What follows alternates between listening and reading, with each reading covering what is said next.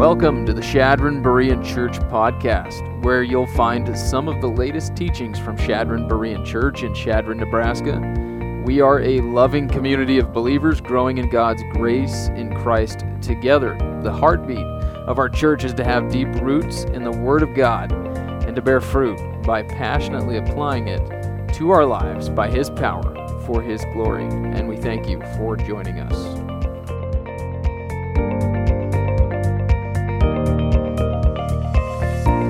Well, not long ago, our church's printer quit working, and it had this malfunction where the little screen, the little touch screen wouldn't turn on, it wouldn't do anything. And so I looked up the customer service number to see what you could do to fix it, expecting to talk to a professional, and I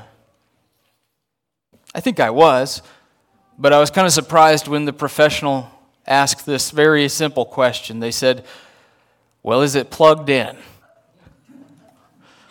And I thought, well, duh.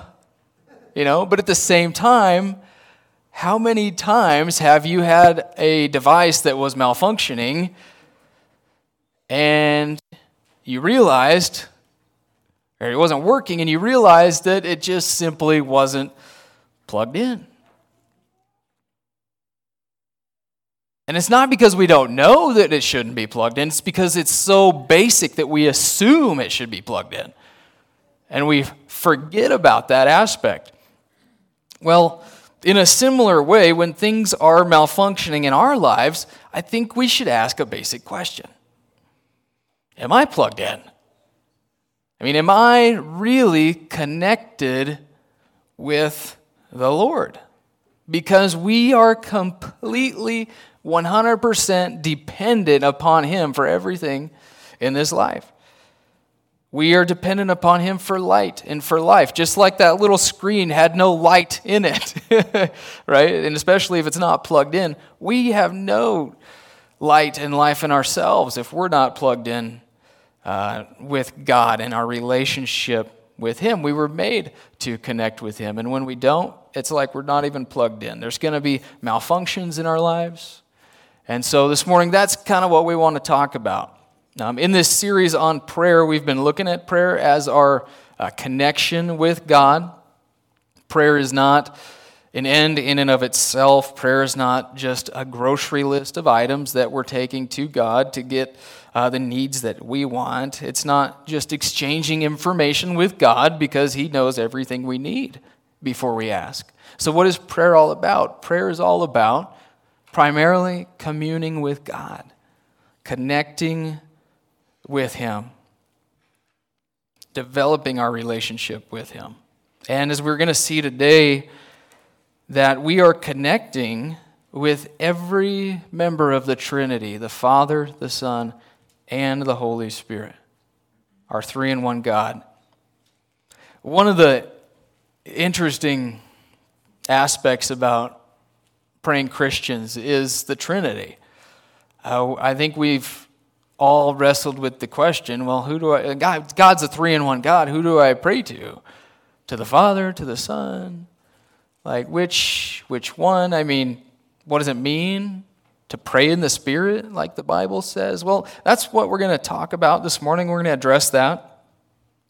Not exhaustively, but I am excited to discuss it because enjoying our prayer lives, and that's one of the goals of this whole series. I want us to enjoy our prayer lives and not look at it as only a burden. Prayer can be hard work at times, and it really can, but because we're in a battle, we're in a spiritual battle. Satan doesn't want us to pray, our flesh doesn't want us to pray, but we need to pray, and we need to see it as something that we were made for, something we need to enjoy because that's what God made us for. But enjoyment of our prayer lives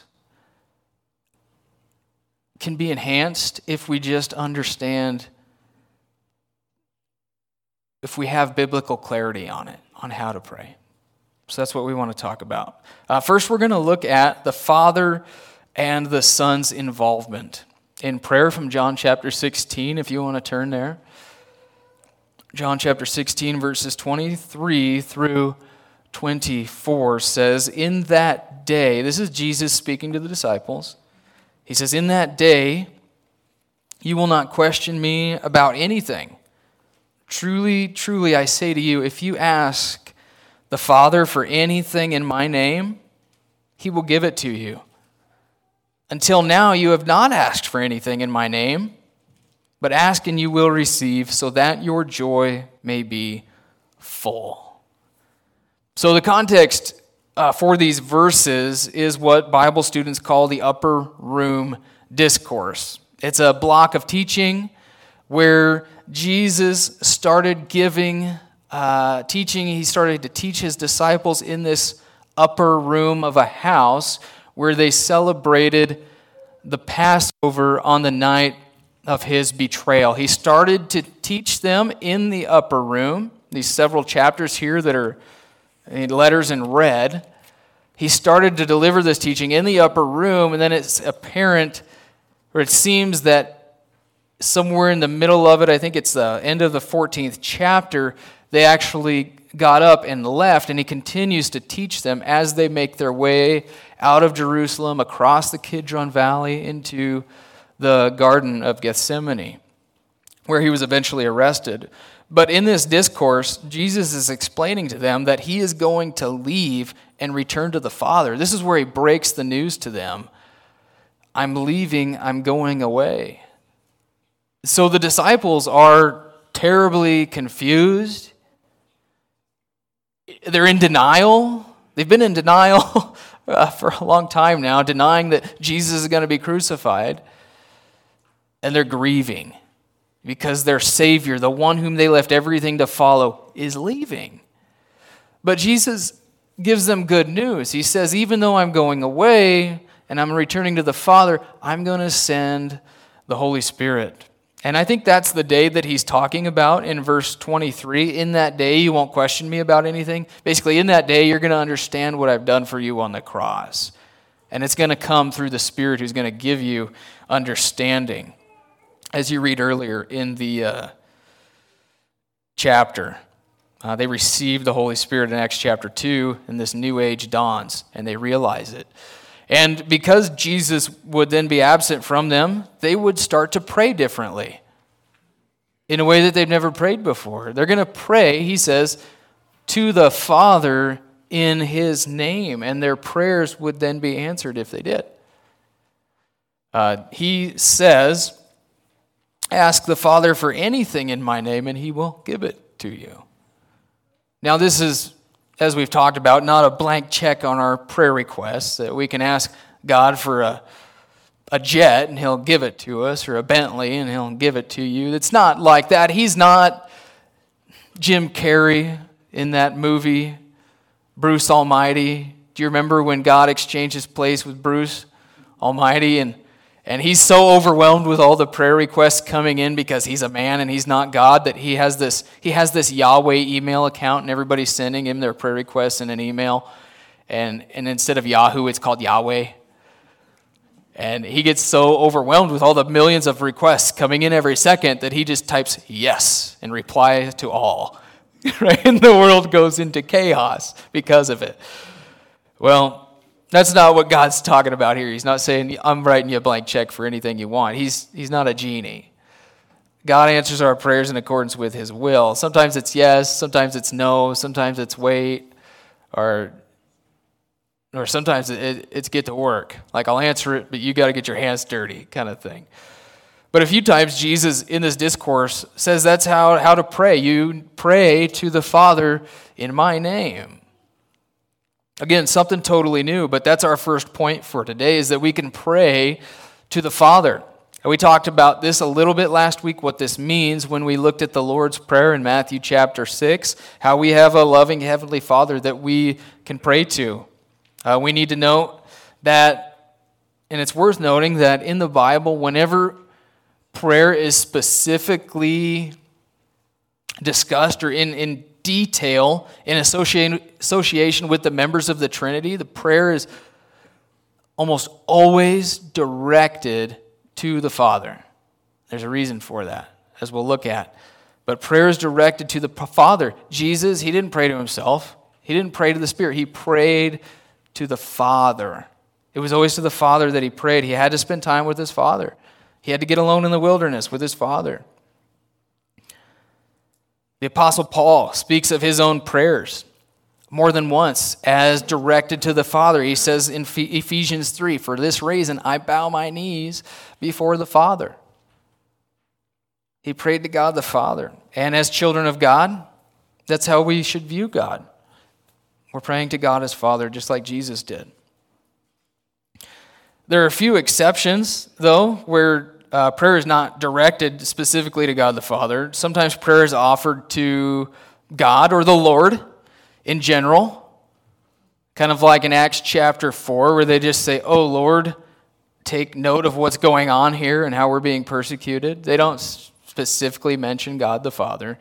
There's no designation there. We pray all the time that way, don't we? We just say, "Lord, help." We don't specifically designate it. Another exception to this is Romans 10:13, where the prayer is a prayer of salvation. All who call upon the name of the Lord will be saved. The Lord in that context is referring to Jesus, implying that we should call out to Jesus to save us, because Jesus Christ is Lord. John 14, verses 13 through 14, Jesus said, just a couple of chapters earlier here, "Whatever you ask in my name, that will I do, so that the Father may be glorified in the Son. If you ask anything in my name, I will do it."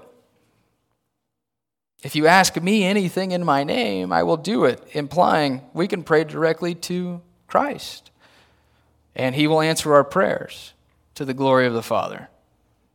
And that brings us to the next point, is that we can pray through God the Son.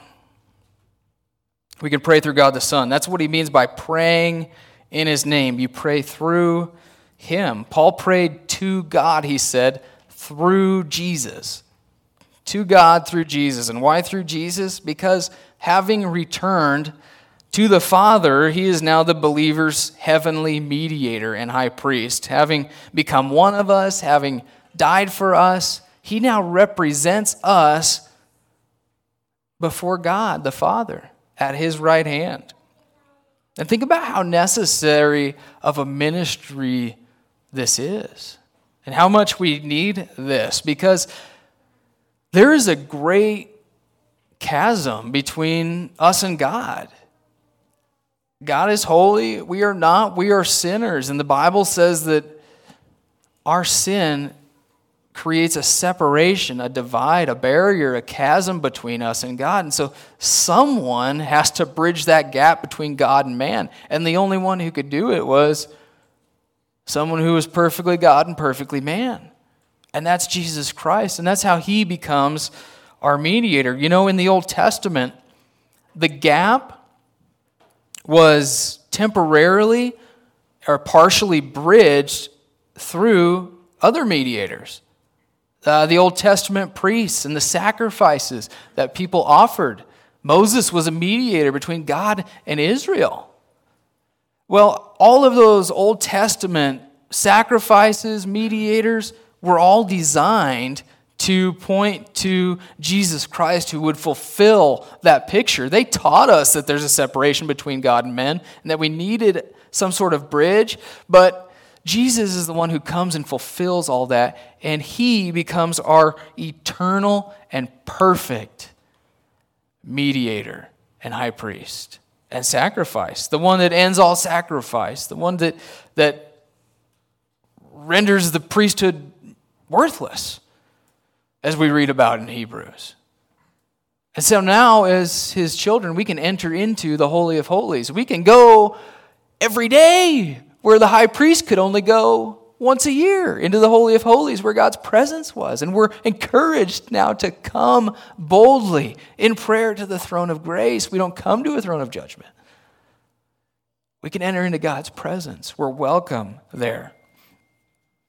One hymn writer wrote this. He said, "Behold the throne of grace. The promise calls me near. There Jesus shows a smiling face and waits to answer prayer. That rich atoning blood which sprinkled round we see provides for those who come to God in all prevailing plea. My soul, ask what thou wilt, thou canst not be too bold, since his own blood for thee he spilt, what else can he withhold? We have a strong and perfect plea in heaven because of Jesus. So when we pray in Jesus' name, we aren't just using it's not a magic formula. This is not a prepositional phrase that we must tack on to the end of our prayers, though we often do. It's a way of recognizing that when we are praying, we're recognizing Jesus is our only qualification for access to the Father. He is our qualification. We're recognizing that he's the only mediator between us and God. And that's what Scripture says. There's only one mediator, and it's Jesus. And this is why it's so absurd to pray to God through anyone but Jesus Christ, whether it's ourselves or whether it's like I was taught growing up that you could pray to the dead apostles or to Mary or something like that. Anybody else? I mean, it is impossible to come to God except through Christ. He's the way, he's the truth, he's the life. No one comes to God except through him. I love that simplicity. You know, 2 Corinthians 11 verse 3 says that Satan masquerades as a minister of light, seeking to distract people from the simplicity and purity of devotion to Christ. But I want to share an illustration, I think, that helps us understand maybe what it means to pray in Jesus' name. Think about how difficult it would be to access the president in his Oval Office. You wanted to waltz in, you wanted to talk to the president. Well, that guy has such a full and guarded schedule that only people who merit his time and attention are allowed in to talk to him. I mean, to get in to talk to the president, you have to have some sort of credentials, you have to have some sort of accomplishments, or you have to have some sort of power base in order to see him. I mean, if you don't know him directly, you need to know somebody who does. You're not going to get access to him. Well, our somebody that gives us access to God, the one with the credentials to get into the Holy of Holies, that office, is Christ. He's our somebody. We are in him. So when we come to God, think about how practical this is. Here's where a lot of Christians trip up. I think in their prayer lives.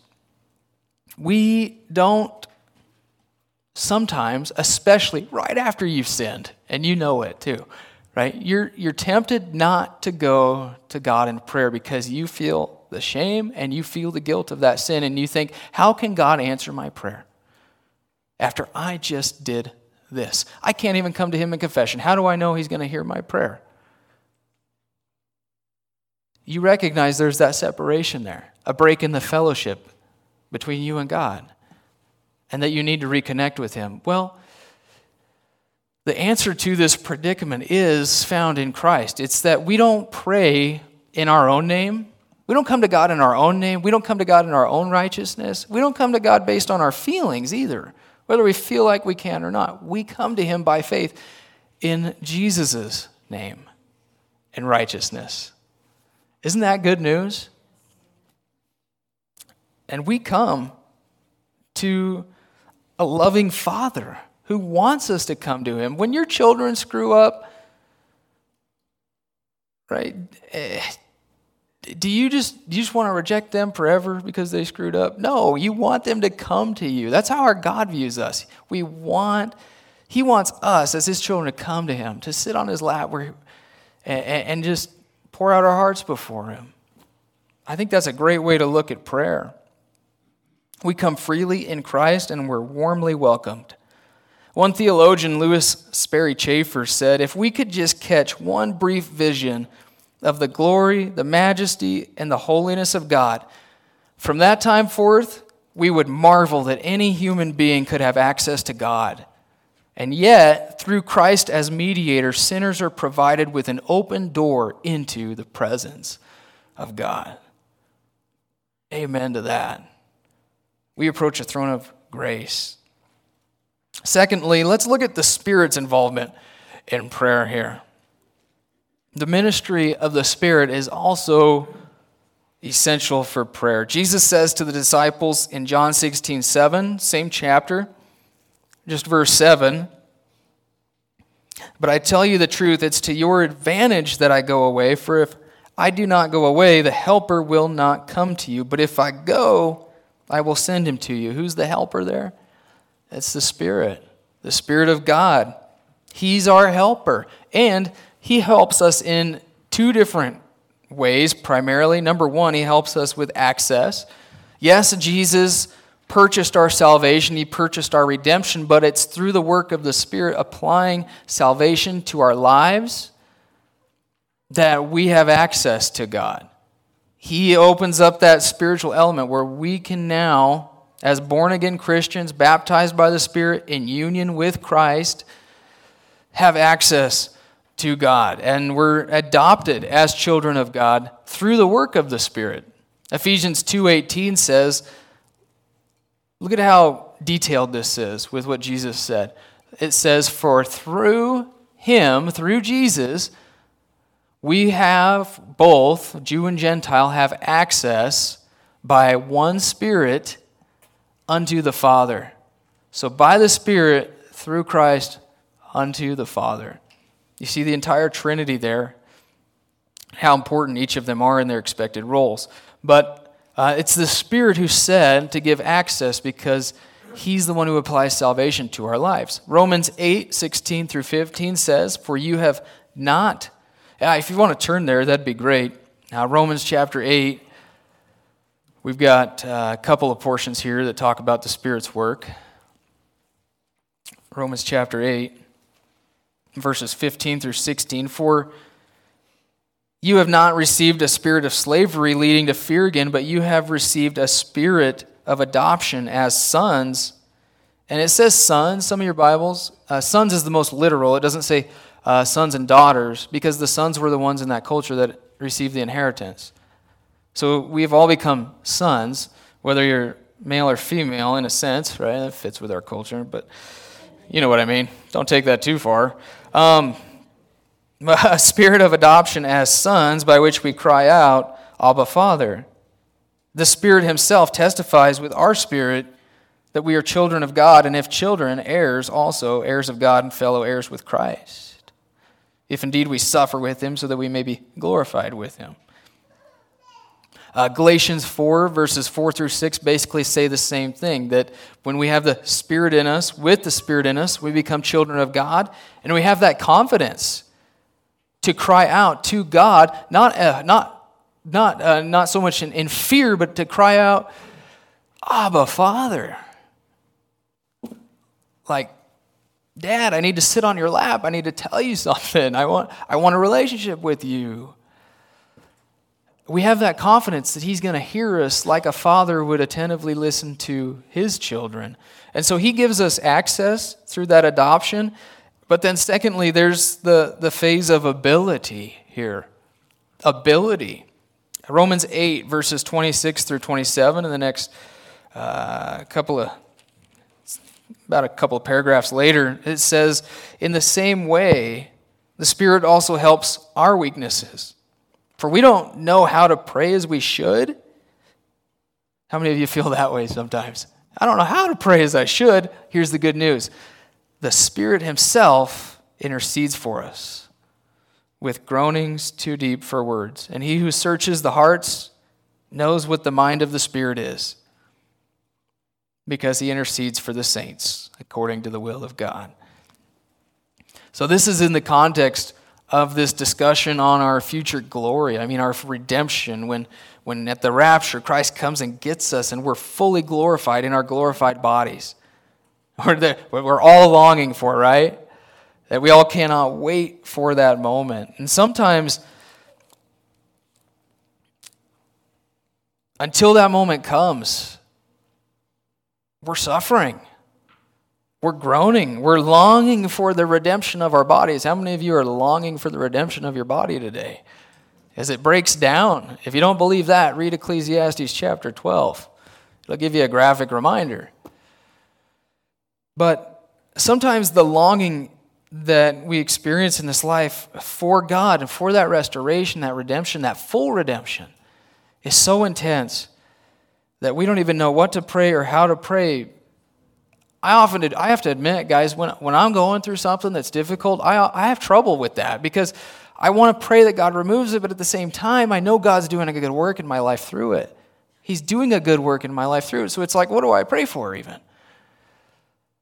That's kind of how I see it in my heart when I read Romans 8 and I see that I'm being conformed to the image of his son through this, but I want it to be over. I'm conflicted there sometimes. But the Spirit of God, even when we don't know what to pray, we don't know how to pray, we don't have words for it, the Spirit, I think, does two things here. Number one, he teaches us how to pray. He's going to draw us to pray. He's going to prompt us to pray. He's going to guide our prayers. He's going to direct our prayers. And then secondly, if you're just out of words, the Spirit is going to actually intercede for you on your behalf without you even knowing it. Just like Jesus is in heaven right now as our advocate, interceding for us, and we're not even aware of it. But the Spirit of God can take our groanings, he can take our longings, and actually turn those groanings into communicable prayer to the Father. And he who searches the hearts and minds knows what the mind of the Spirit is, because he's in union, perfect union with the Spirit. Isn't that comforting? That's some good stuff, folks.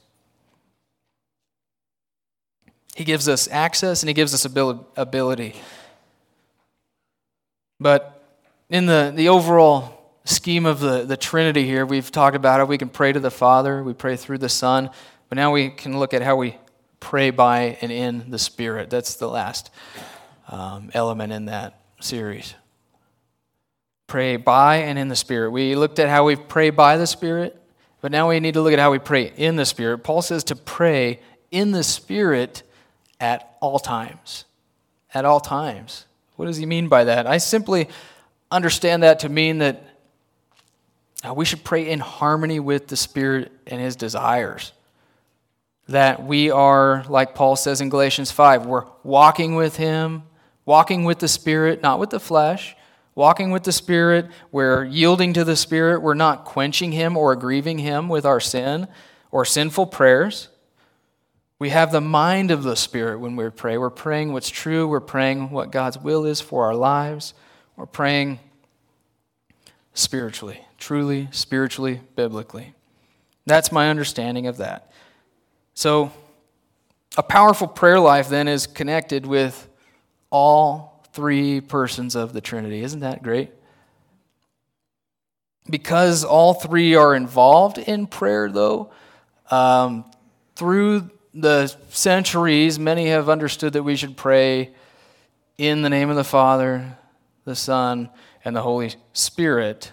If you grew up in a more traditional church, you know that. Some will do the sign of the cross on their head and chest and shoulders, and they'll pray in the name of the Father and the Son and the Holy Spirit. And I think that came about because people recognized the whole Trinity was involved in prayer. That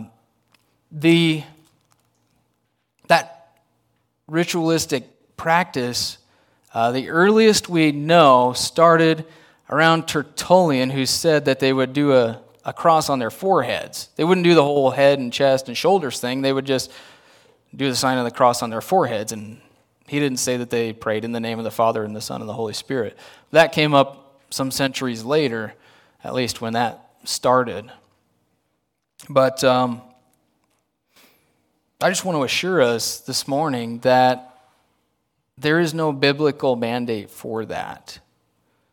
So if you feel like you have to do that because that's the way you were raised, I just want you to know there's no biblical mandate for that. God is not more inclined or less inclined to answer your prayers because you do that, because you make the sign of the cross. before or after you pray. Because it often has mystical, ritualistic, superstitious elements with it, the idea that if I do this, God's more apt to answer my prayer, and because it's not the most scriptural, the reformers about 500 years ago started to do away with that.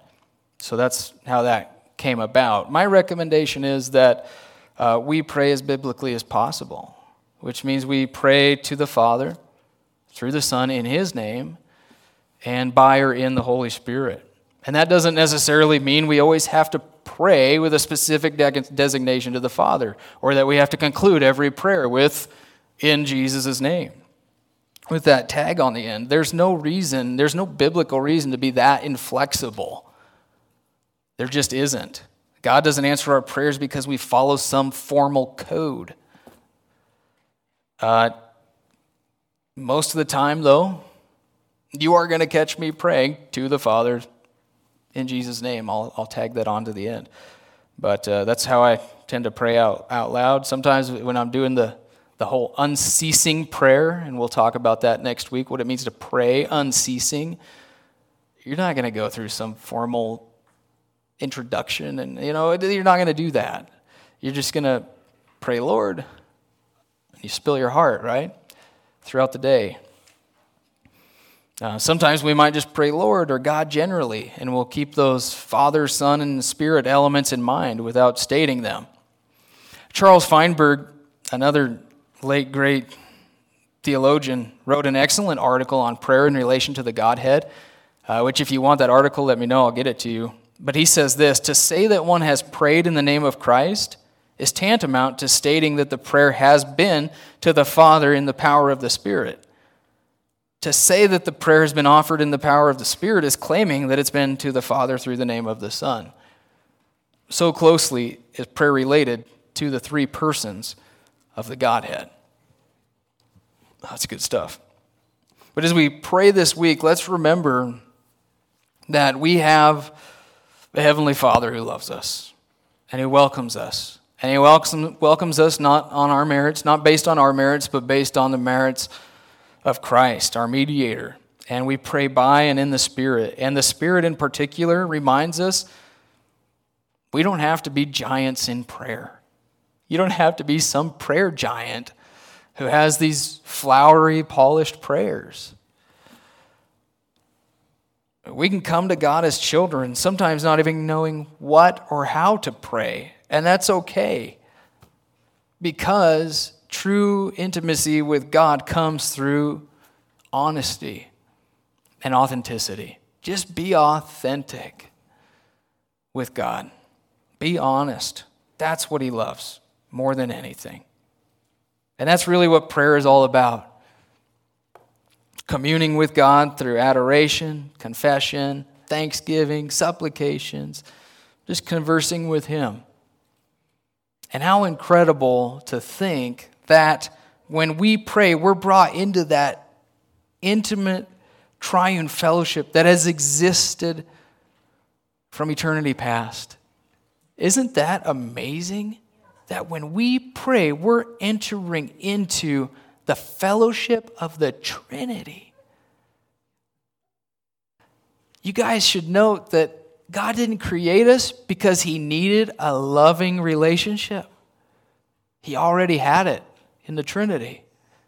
He created us because He wanted us to enter into that fellowship with Him. He just wants us to. So when we pray, we're acknowledging that. We're doing what we were made to do. We were made to connect with God. We were made for fellowship with Him. The picture I can't get out of my mind is that picture of Revelation 3:20 where Jesus is knocking, maybe on the door of our hearts, seeking to dine with us. He says, I stand at the door and knock, and if anyone hears my voice and opens the door, I will come into him and will dine with him, and he with me. Some of the best communion takes place over a meal, doesn't it?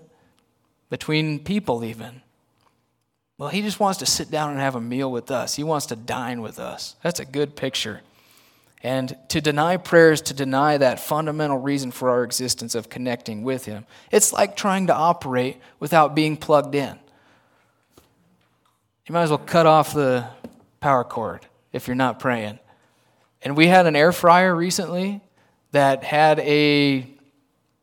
what do you call that? They wanted us to send it back so that they could get it fixed and then send it back. No, here's what they wanted to do, to give us a new one, because there was something wrong with this model. They said, just cut off the power cord and send us a picture of that so that we know. And I'm like, you want me to cut off the power cord? And I don't know if you're going to send me that or not, a new one or not, so it's really awkward. I still haven't cut the power cord off because there's just something wrong about that. Well, the same way, there's something wrong about us when we're not praying. It's like cutting off the power cord. But that's the attitude that we have sometimes towards prayer, trying to operate without a power cord if we don't pray. And we're often like the captain of a ship who, in a storm, knew his ship was sinking fast, and so he called out to his crew and he said, "Does anybody here know how to pray?" And one man boldly stepped forward and said, "Captain, I know how to pray." And the captain said, "Good. You stay here and pray while we all put on life jackets, because we're one short." That's funny, but it makes the point that sometimes we just look at prayer as a last resort. It's something that we'll do if we have time. It's not a priority. I'll turn to God when I have malfunctions in my life. Well, part of the reason we have malfunctions in our life is because we're not prayed up. And so that's my encouragement for us this morning. And the good news is that if the ship of your life is sinking right now, the good news is that you can call out to him. Call upon the name of the Lord and he will save you. He will restore, fix up your ship, and show you how to navigate that vessel. So let's pray. Lord, we once again love you. We thank you so much for your word and the time that we've had to spend in it. We know that you speak to us through your word. And as we continue to go through this series on prayer, I just ask that you'd encourage us. Help us to understand what the Bible says about prayer, to think it through thoroughly so that we have confidence knowing that how we're praying is the way you want us to pray, that it's biblical, and that gives us confidence. And we're also thankful for the Spirit's ministry among us in our hearts, that he teaches us how to pray. He prompts us to pray. May we not reject those promptings, but may we learn, Lord, what it means to just be in unceasing prayer and communion and fellowship with you. We love you and we thank you for this time, for this service. In Christ's name, amen.